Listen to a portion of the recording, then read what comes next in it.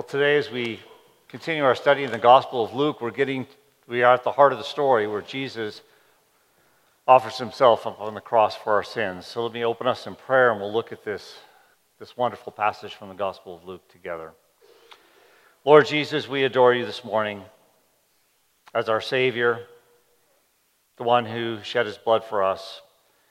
And as we study your cross this morning and look into it, we know that this is the real reason we're even here this morning to worship you, is because of what you've done for us. For your cross is the basis of our justification. For you died in our place for our sins. You were raised for our justification and our eternal life. You granted us your Spirit to seal us as your own and to cause us to walk faithfully in this new life. Your cross is also the basis of our continuing fellowship with you, for the scriptures say that if we confess our sins, you're faithful to forgive them. And your cross is also the way of life that we knew we would enter into when we became a follower, a disciple of yours. And our life would, in many ways, mirror and pattern your own, Lord Jesus, and it would be our privilege and honor to be so treated by the world. And we pray that you, as you were vindicated in glory, that you too would receive even more glory from our own lives as we serve you. And we pray these things for your sake. Amen. So as I mentioned, we are at that point in Luke where we see the innocent one crucified this morning. You know, and as Christians, we take delight in the death of our Lord Jesus Christ. To us, that sounds fairly normal. But have you ever considered that might appear bizarre to people? That we take delight in the death of Jesus Christ? I mean, to some people that is just so sadistic, grotesque, even eerie. I mean, something to be avoided. Why would you want to be a part of that group of people? To others, it might seem quite self-serving that you would want somebody else to die in your place. I mean, how selfish of you.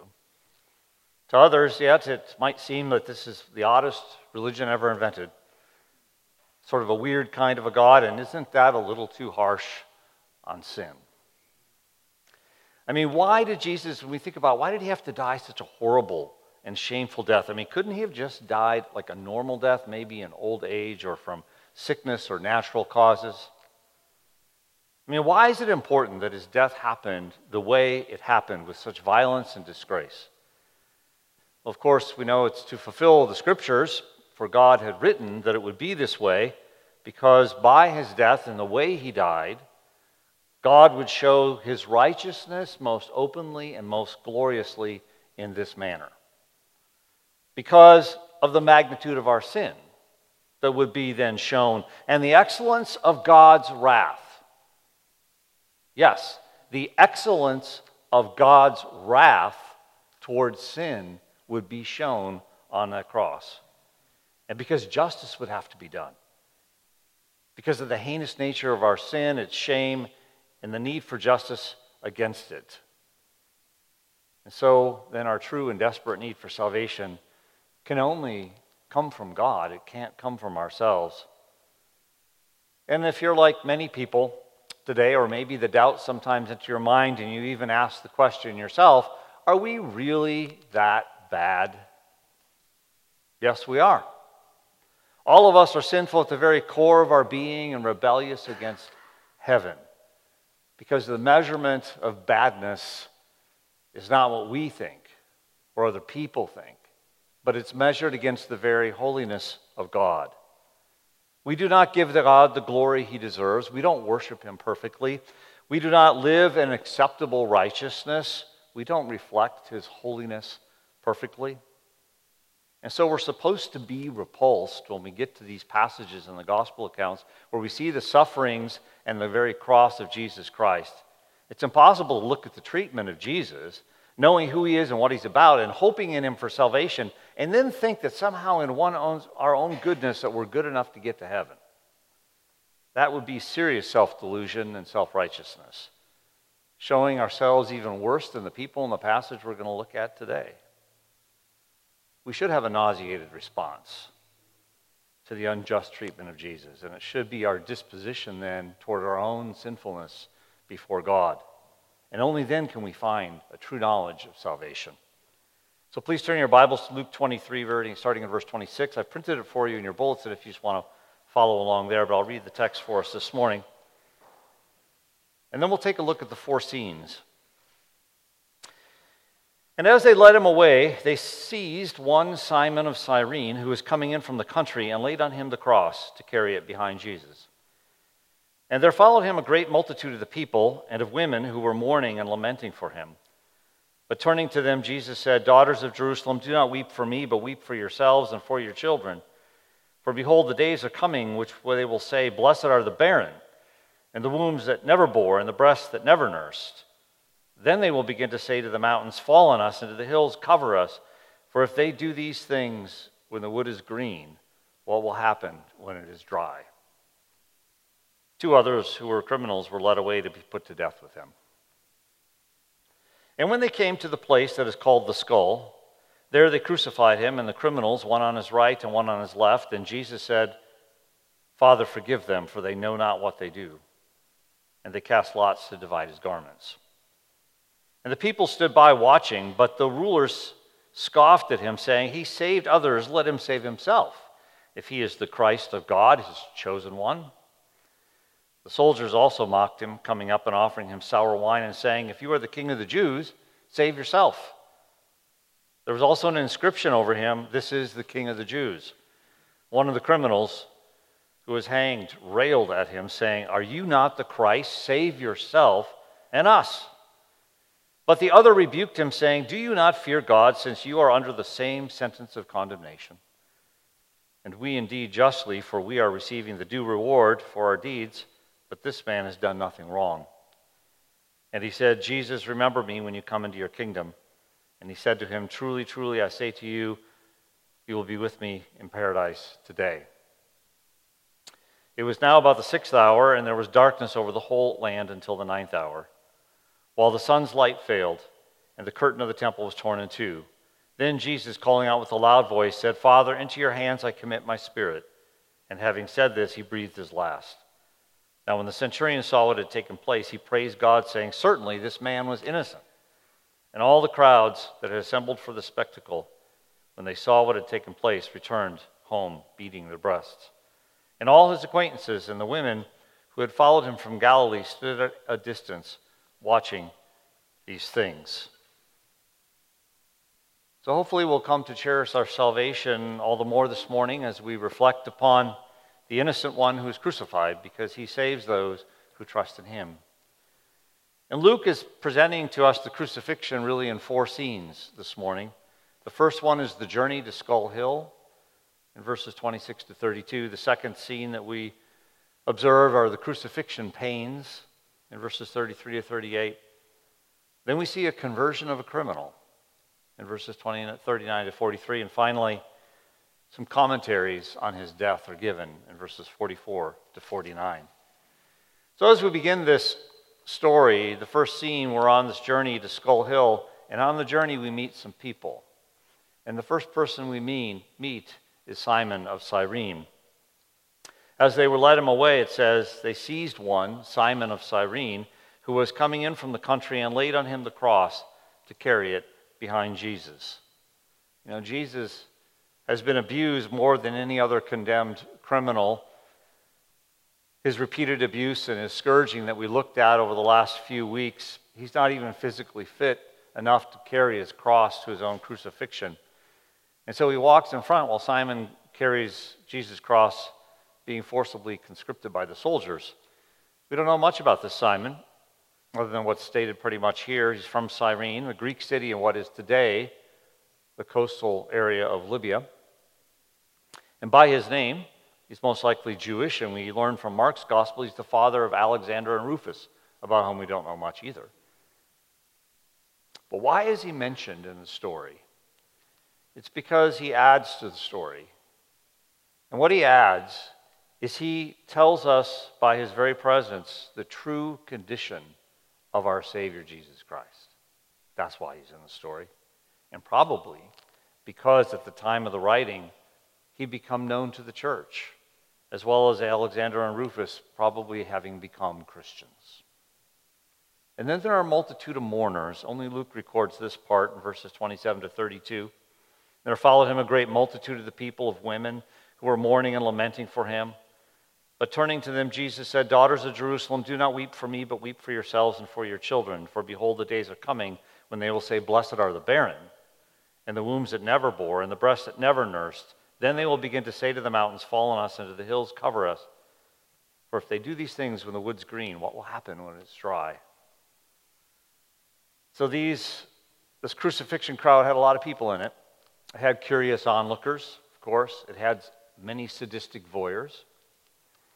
And those that were concerned, and then those like this group who are professional mourners. And Jesus is going to speak kindly to the women in that group of professional mourners.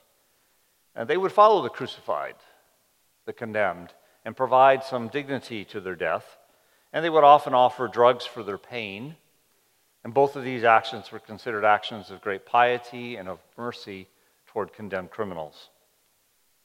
But Jesus turns their lamenting over him into a lamenting for themselves, for Jerusalem itself. He tells the women that they should be more concerned for themselves and their loved ones than concerned for him, really. These are startling words. These are the kind of words that only come from somebody like Jesus, the self-sacrifice and love, as well as words of judgment and warning here.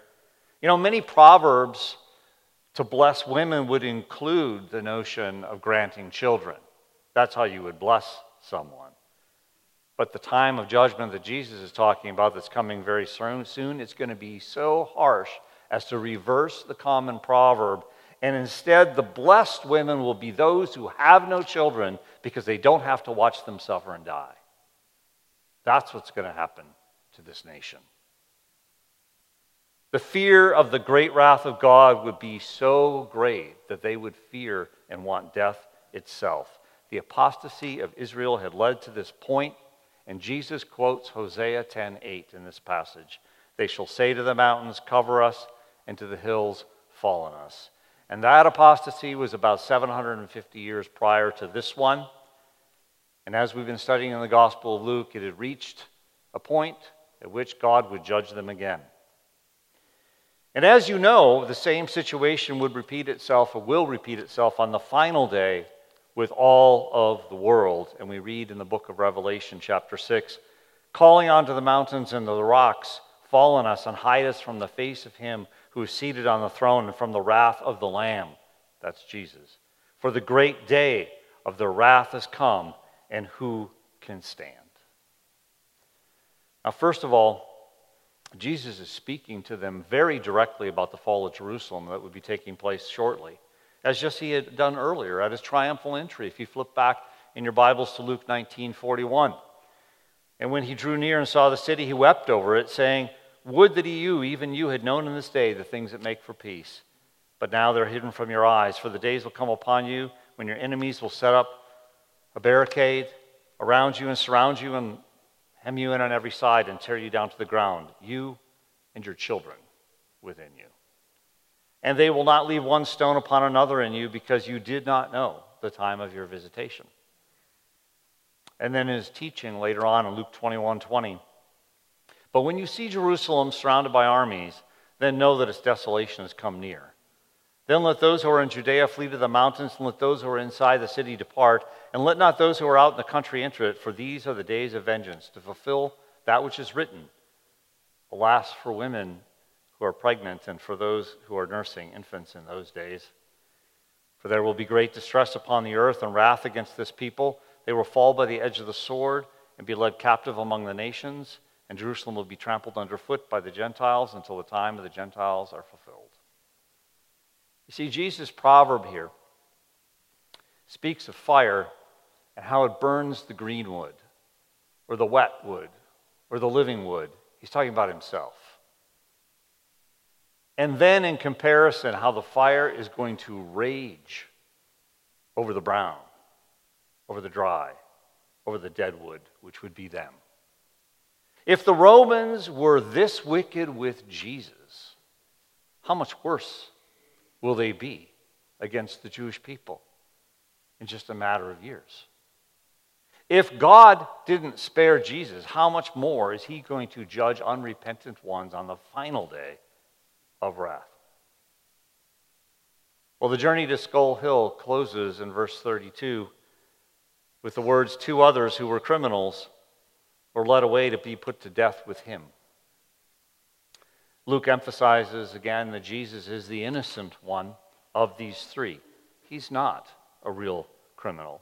He's the innocent one who is crucified, and he saves those who trust in him. And then we get to the second scene, which are the crucifixion pains, starting in verse 33, and we see a great contrast where Jesus absolves his crucifiers, and people take the opportunity to mock him in his pain. So in verses 33 to 34, we read, and when they came to the place that's called the Skull, there they crucified him and the criminals, one on his right and one on his left. And Jesus said, Father, forgive them, for they know not what they do. And they cast lots to divide his garments. So it's really with very simple, restrained words that Luke records the actual crucifixion of Jesus Christ. Somewhat surprising. The place of the crucifixion was just outside the city, to the north, on a hill shaped like a skull, off of the main road. And so in Greek, it's Kranion, in Hebrew, Golgotha, in Latin, Calvaria, right? Calvary Church. It's what we're named after, right? This was a public place where passersby could mock criminals and be reminded forever that Rome controls your life.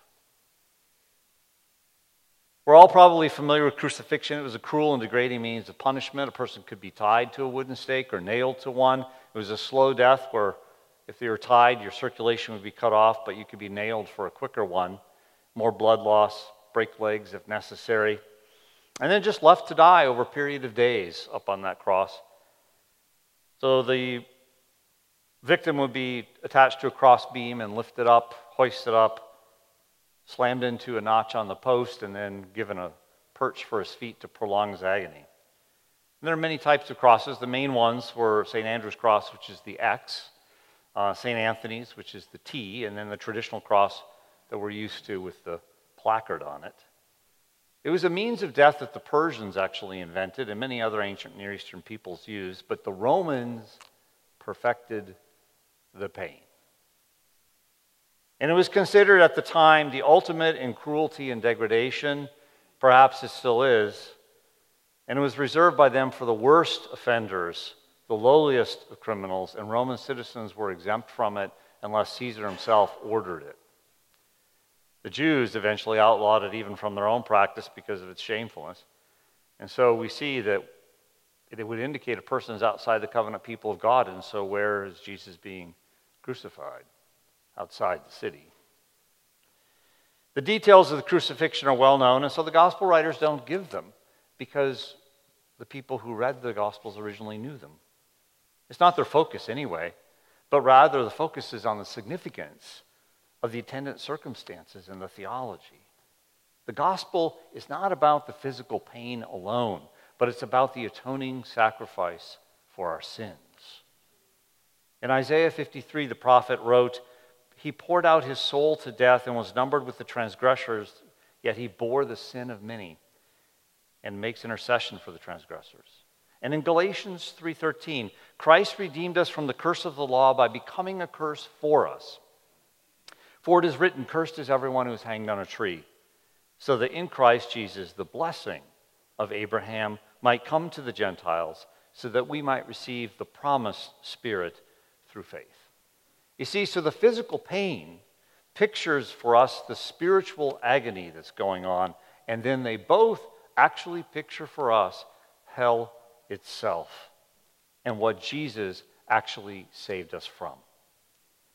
But then we get to verse 34, the great contrast. While this is going on, Jesus cries out, Father, forgive them, for they do not know what they do.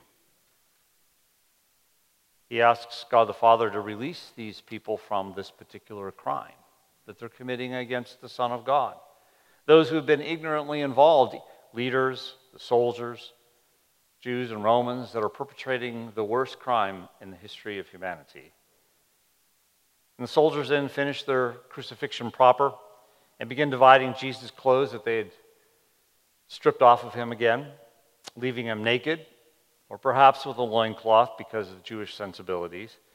But their levity is entertaining to them, and they further mock him. And it's just a sign, it's a way to continually show the powerlessness of the one being crucified. John's gospel makes this very clear, and it's one of his themes. Well, Jesus, you see here, he's living out his own teaching. Earlier in Luke chapter 6, verse 35, we read, "But love your enemies and do good and lend, expecting nothing in return. And your reward will be great, and you will be sons of the Most High, for he is kind to the ungrateful and the evil. Be merciful, even as your Father is merciful." But then the mocking of the Savior continues in verse 35 to 38. The people stood by watching. The rulers scoffed at him, saying, "He saved others, let him save himself if he's the Christ of God, his chosen one." The soldiers also mocked him, coming up and offering him sour wine and saying, "If you're the king of the Jews, save yourself." And there was also an inscription set over him that said, "This is the King of the Jews." So the people watch, and many mock too at him, while the Jewish religious leaders are scoffing at Jesus being the Savior. They announce that he made the claim that he saved other people, or that he could save them, and that he healed them, but yet can he even save and heal himself? And since he doesn't do it, since he can't do it, well, then he must not be who he claimed to be, the Messiah, the divine Son. I mean, what a joke.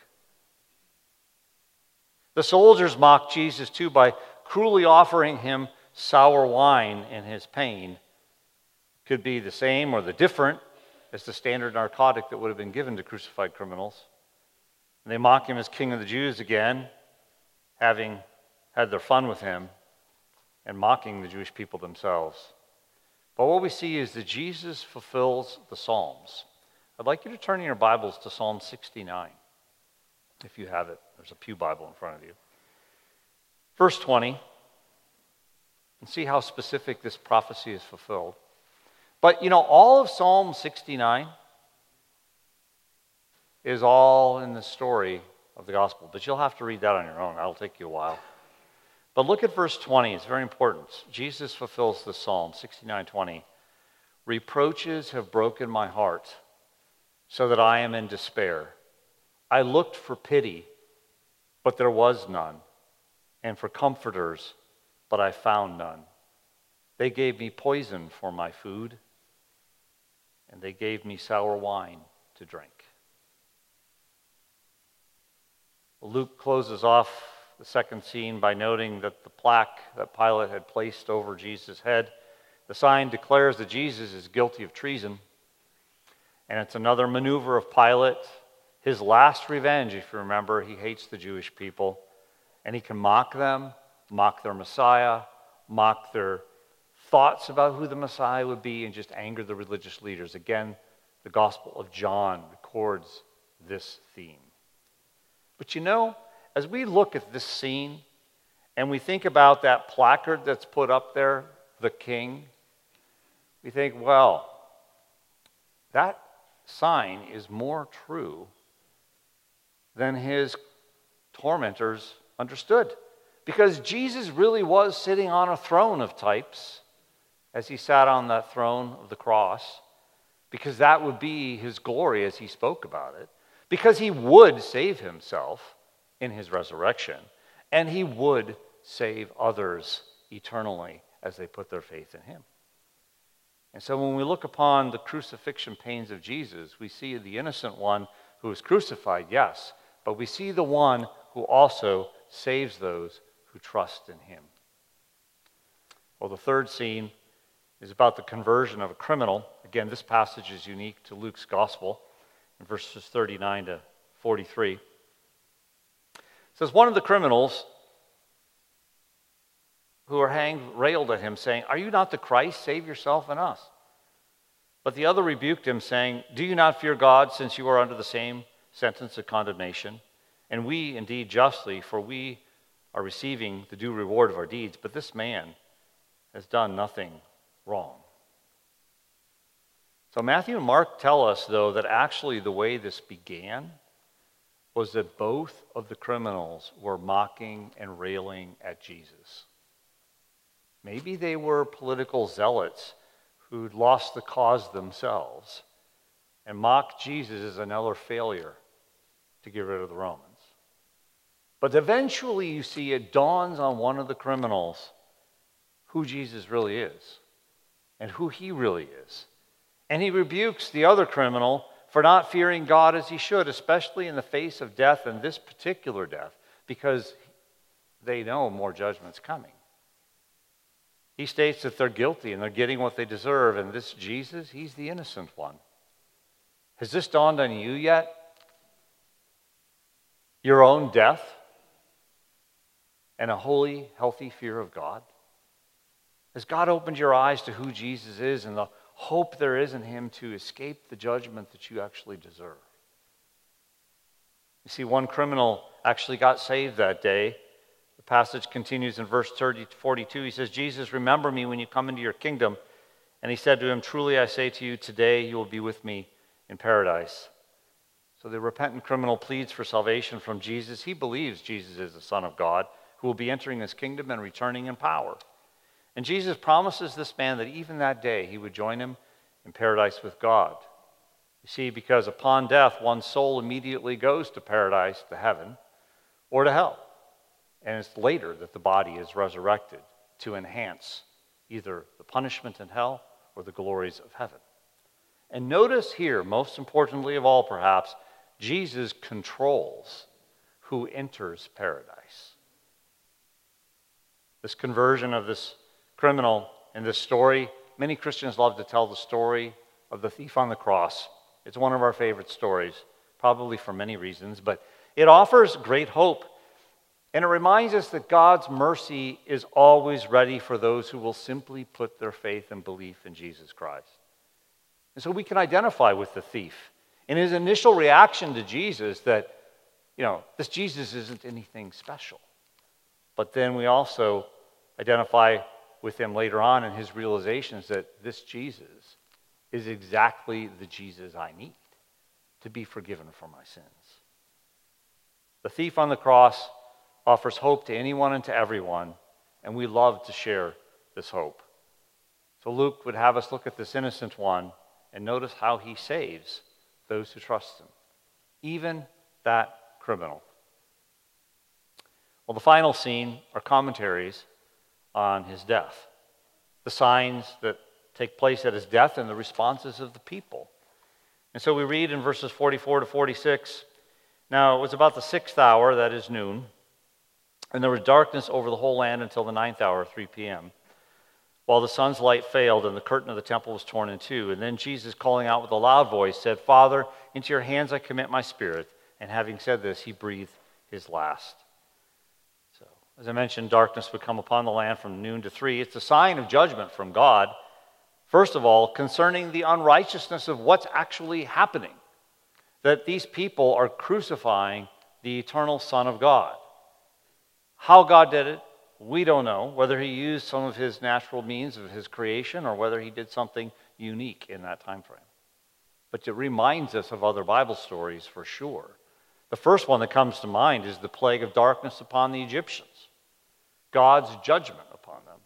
The second thing that darkness should remind us of all the prophecies in the Old Testament of the day of the Lord, especially those that come from Amos and Joel, because the darkness is the sign of the beginning of the end. Zephaniah 1:15 says, a day of wrath is that day, a day of distress and anguish, a day of ruin and devastation, a day of darkness and gloom, a day of clouds and thick darkness. That day began on that day. Darkness was also a sign of judgment upon Jesus, that God's wrath abided on him for the sin that he was bearing. God the Father was actually judging our sins borne by Jesus on the cross.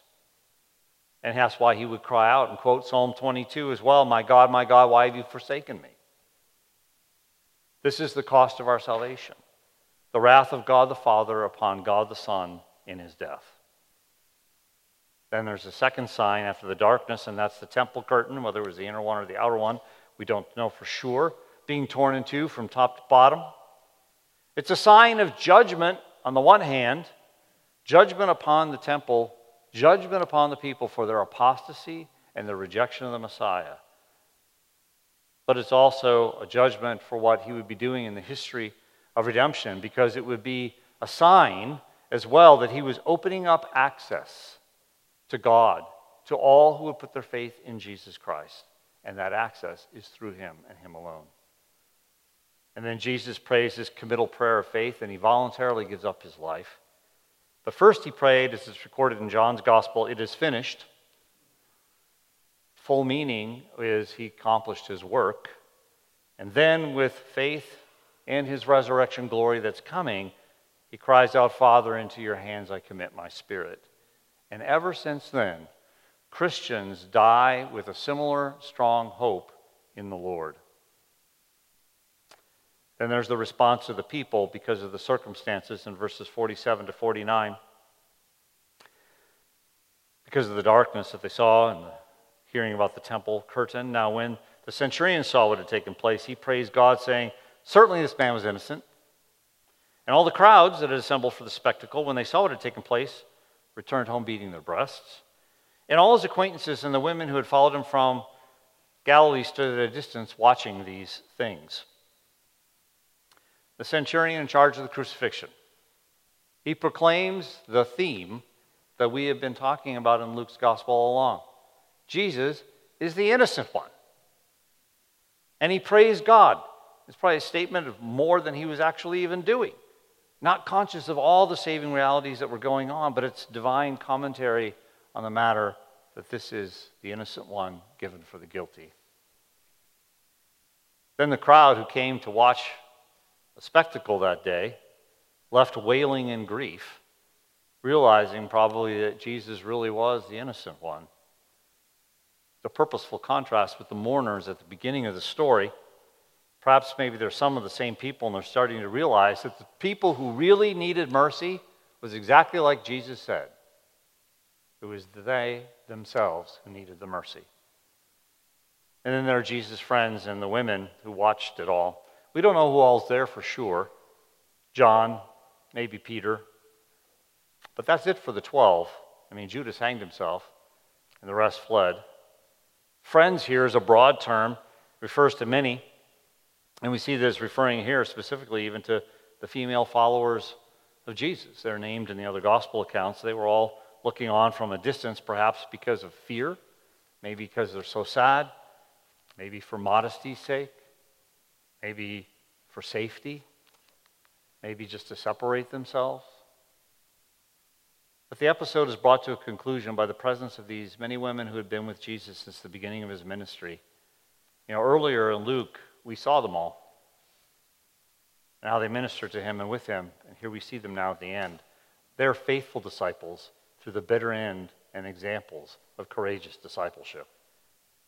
So Luke recounts these many commentaries. They're all divine commentaries on Jesus' death. Darkness is a commentary of God's judgment against those people and God's judgment for our sin. It's a commentary on salvation. The curtain being torn in two is a commentary on Jesus' death of judgment, but yet of access to God. The centurion's word, innocent, is a commentary by God on what actually took place and who died. The wailing crowd is a commentary on who really needs mercy. The watching disciples are a commentary as we anticipate what is God going to do next. Luke opened our eyes to the crucifixion in this passage. And he makes it impossible for the reader to just remain disinterested as some kind of an observer of a historical account. The cross event of Jesus Christ is the core of Christianity. And it implies that and implores us to put our trust in Jesus to receive salvation. He's the innocent one crucified in our place. He's not just innocent, as we've talked about, of political instigation, not just innocent of some kind of a religious error. He's not innocent in some historical legal sense, but he's innocent in the ultimate sense as the righteous Son of God sacrificed for the guilty ones. And I wonder how many of us wanted to come to church today to hear about the crucifixion. Maybe you did. Some probably did not. It's difficult to hear about because it's just full of vileness, and we know that it really is the result of our own vileness, but it's the real reason we gather as Christians to celebrate every week. The truth by which we approach God every week, we're the ones that are forgiven because Jesus so willingly, lovingly laid down his life in our place, and we receive God's grace and his mercy through our faith. Let me pray for us.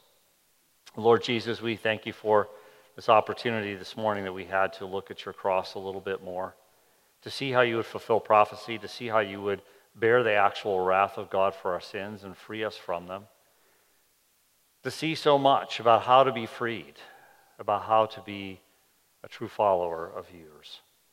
And we pray that you continue to bless us this week in our meditations, especially in this passage and in Psalm 69, as we understand more of who you are. Amen.